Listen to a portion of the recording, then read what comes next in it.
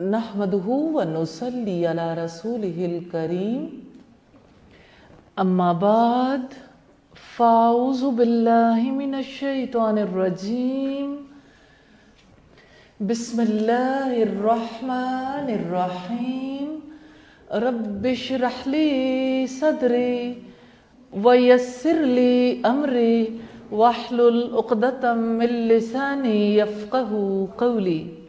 तिलावत सुनेंगे। वक़ाल अल-मलिक उतूनी बिह फलम्मा जाअहु ar-रसूल क़ाल अर्जिअ इला रब्बिक फ़स्अलहु मा बालु निस्वति अल्लाती क़त्तअन अयदियहुन्न इन्न रब्बी बिकैदिहिन्न अलीम। قال ما خطبكن إذ راوتن يوسف عن نفسه قلنا حاش لله ما علمنا عليه من سوء قالت امرأة العزيز الآن حصحص الحق أنا راودته عن نفسه وإنه لمن الصادقين ذلك ليعلم أني لم أخنه بالغيب وأن الله لا يهدي كيد الخائنين۔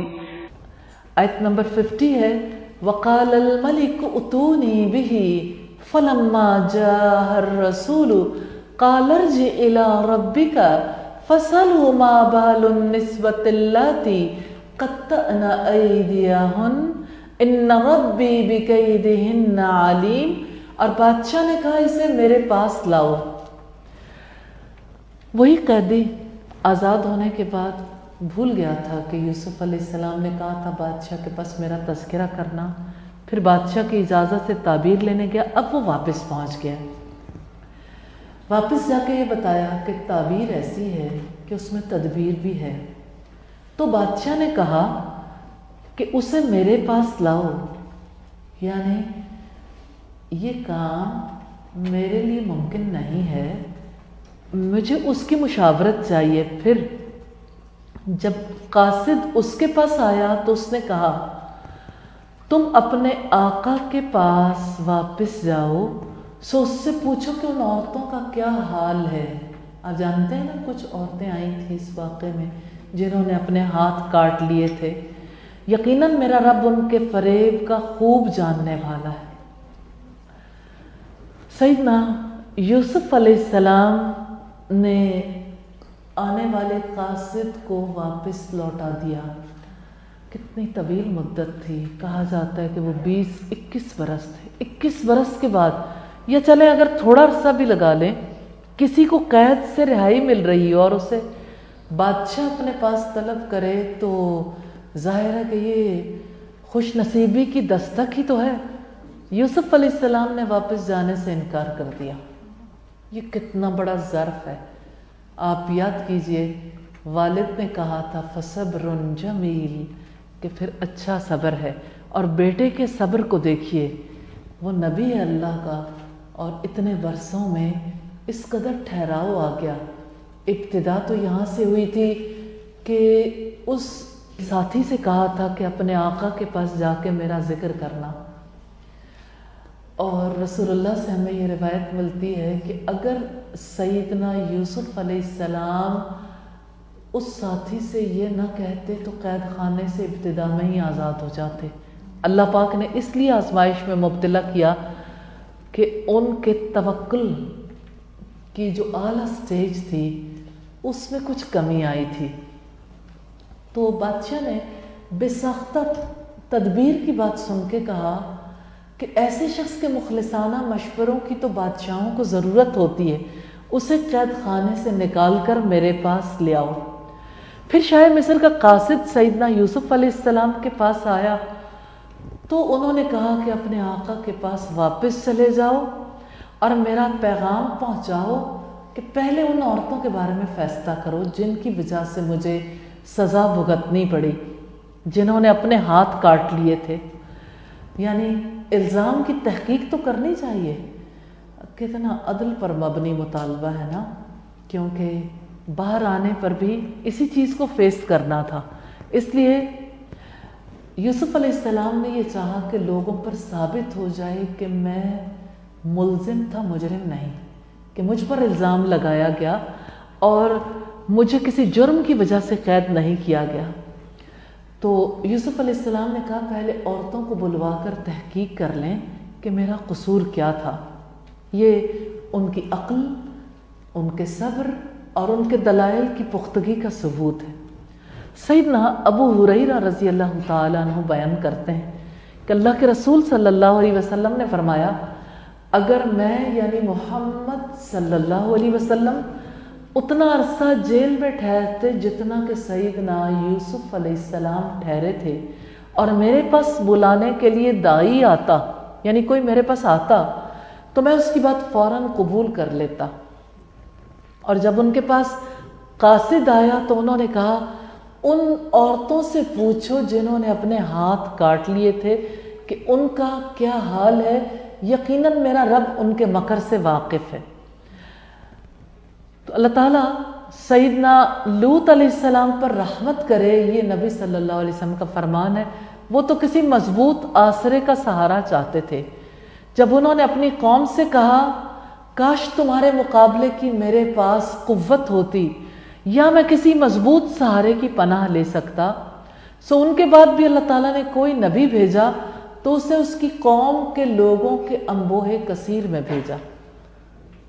سیدنا عبداللہ ابن عباس فرماتے ہیں رسول اللہ صلی اللہ علیہ وسلم نے فرمایا، مجھے اپنے بھائی یوسف اللہ تعالیٰ ان کو معاف فرمائے، ان کے صبر اور کشادہ دلی پر بڑا تعجب ہے۔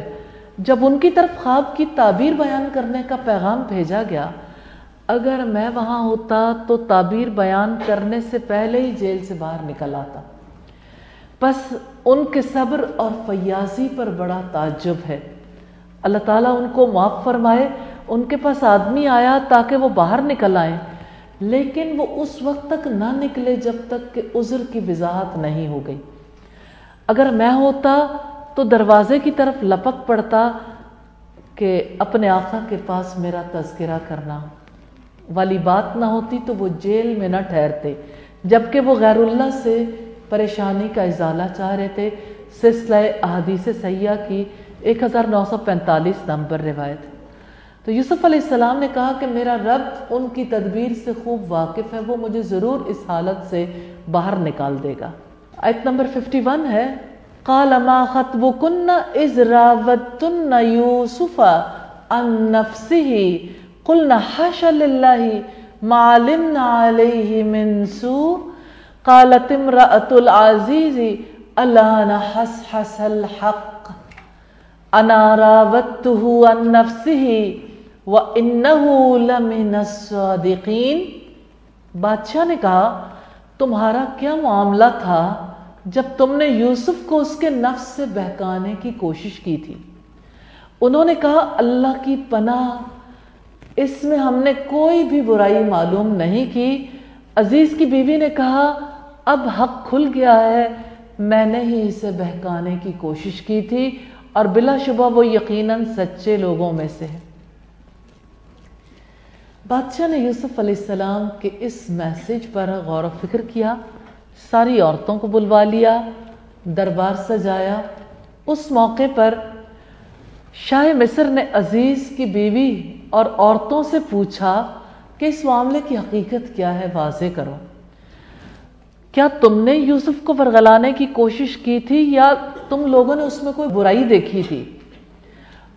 تب عورتوں نے کہا اللہ کی پناہ، حاشا للہ، اللہ کی پناہ۔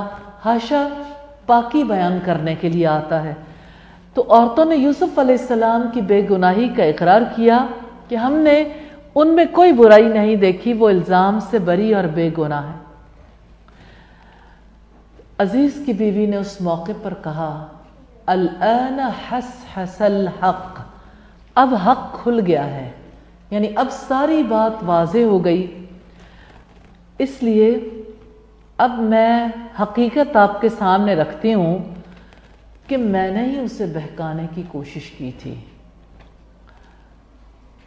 کتنی عجیب بات ہے، کسی کی عمر عزیز کے 20-21 سال ایک عورت کے جھوٹ کے پیچھے ضائع ہو گئے۔ یقیناً یہ اللہ کی تقدیر تھی، ورنہ ظلم کرنے والے الزام لگاتے ہوئے بھی چھوٹی سی بات کرتے ہیں اور الزام کو واپس دیتے ہوئے بھی چھوٹی سی بات کرتے ہیں۔ تو عزیزہ مصر کی بیوی نے چھوٹی سی بات کر کے سیدنا یوسف علیہ السلام کو قید خانے میں پہنچوانے کی کوشش کی، اگرچہ یہ اللہ کی تقدیر تھی۔ اور جس وقت سارا معاملہ کھل گیا تو بس اتنی بات کہی، الآن حصحص الحق، کہ اب تو حق کھل گیا ہے، اب سب پر بات کھل گئی ہے۔ تو میں نے ہی اسے بہکانے کی کوشش کی تھی، بلا شبہ وہ سچے لوگوں میں سے۔ ہم نے بہکانے کی کوشش کی، ہم نے تہمت لگائی، وہی قید کا سبب بنی، اور یوسف نے جو کچھ بتایا تھا وہ سچ تھا۔ ایک انسان کی زندگی کا 1 گھنٹہ بھی بڑا قیمتی ہوتا ہے، 1 لمحہ بھی، اور عمر کا 1 دن اور 1 مہینہ اور 1 سال اور کسی کی زندگی، کسی کی پوری جوانی جیل میں کٹ جائے، یہ کتنا بڑا عذاب ہے۔ کوئی قید خانے کی 1 رات، جیل کی 1 رات کا بھی تصور کر سکتا ہے؟ کوئی شخص جو جیل نہیں گیا اسے کبھی اندازہ نہیں ہو سکتا۔ مجھے ایک بار اتفاق ہوا قیدی خواتین کو درس دینے کا۔ میں فیصل آباد ڈسٹرکٹ جیل میں گئی، وہاں پر میں نے سورہ الدہر جب انہیں پڑھ کر سنائی، ریلی نہ میری ہچکیاں رکتی تھیں نہ ان کی، اللہ کے کلام سے، کیونکہ اس سورت کے مضامین بھی ایسے تھے اور وہ عملی طور پر قید کا تجربہ کر رہی تھیں۔ تو میں نے ان خواتین کے انٹرویوز کیے، بہت لوگوں سے بہت کچھ پوچھا، تو پتہ چلا کتنے بچے ہیں جو بڑے بڑے ہو گئے، جو جیل ہی میں پیدا ہوئے تھے۔ جب وہ آئی تھیں تو حاملہ تھیں، اور جب جیل میں ہیں تو اتنی مدت گزر گئی، ان بچوں کو پتہ ہی نہیں باہر کی دنیا کیا ہوتی ہے۔ تو یوسف علیہ السلام کے بارے میں اب انہوں نے گواہی دے دی کہ وہ اپنے اقوال میں سچے تھے، ان کی بات سچ تھی۔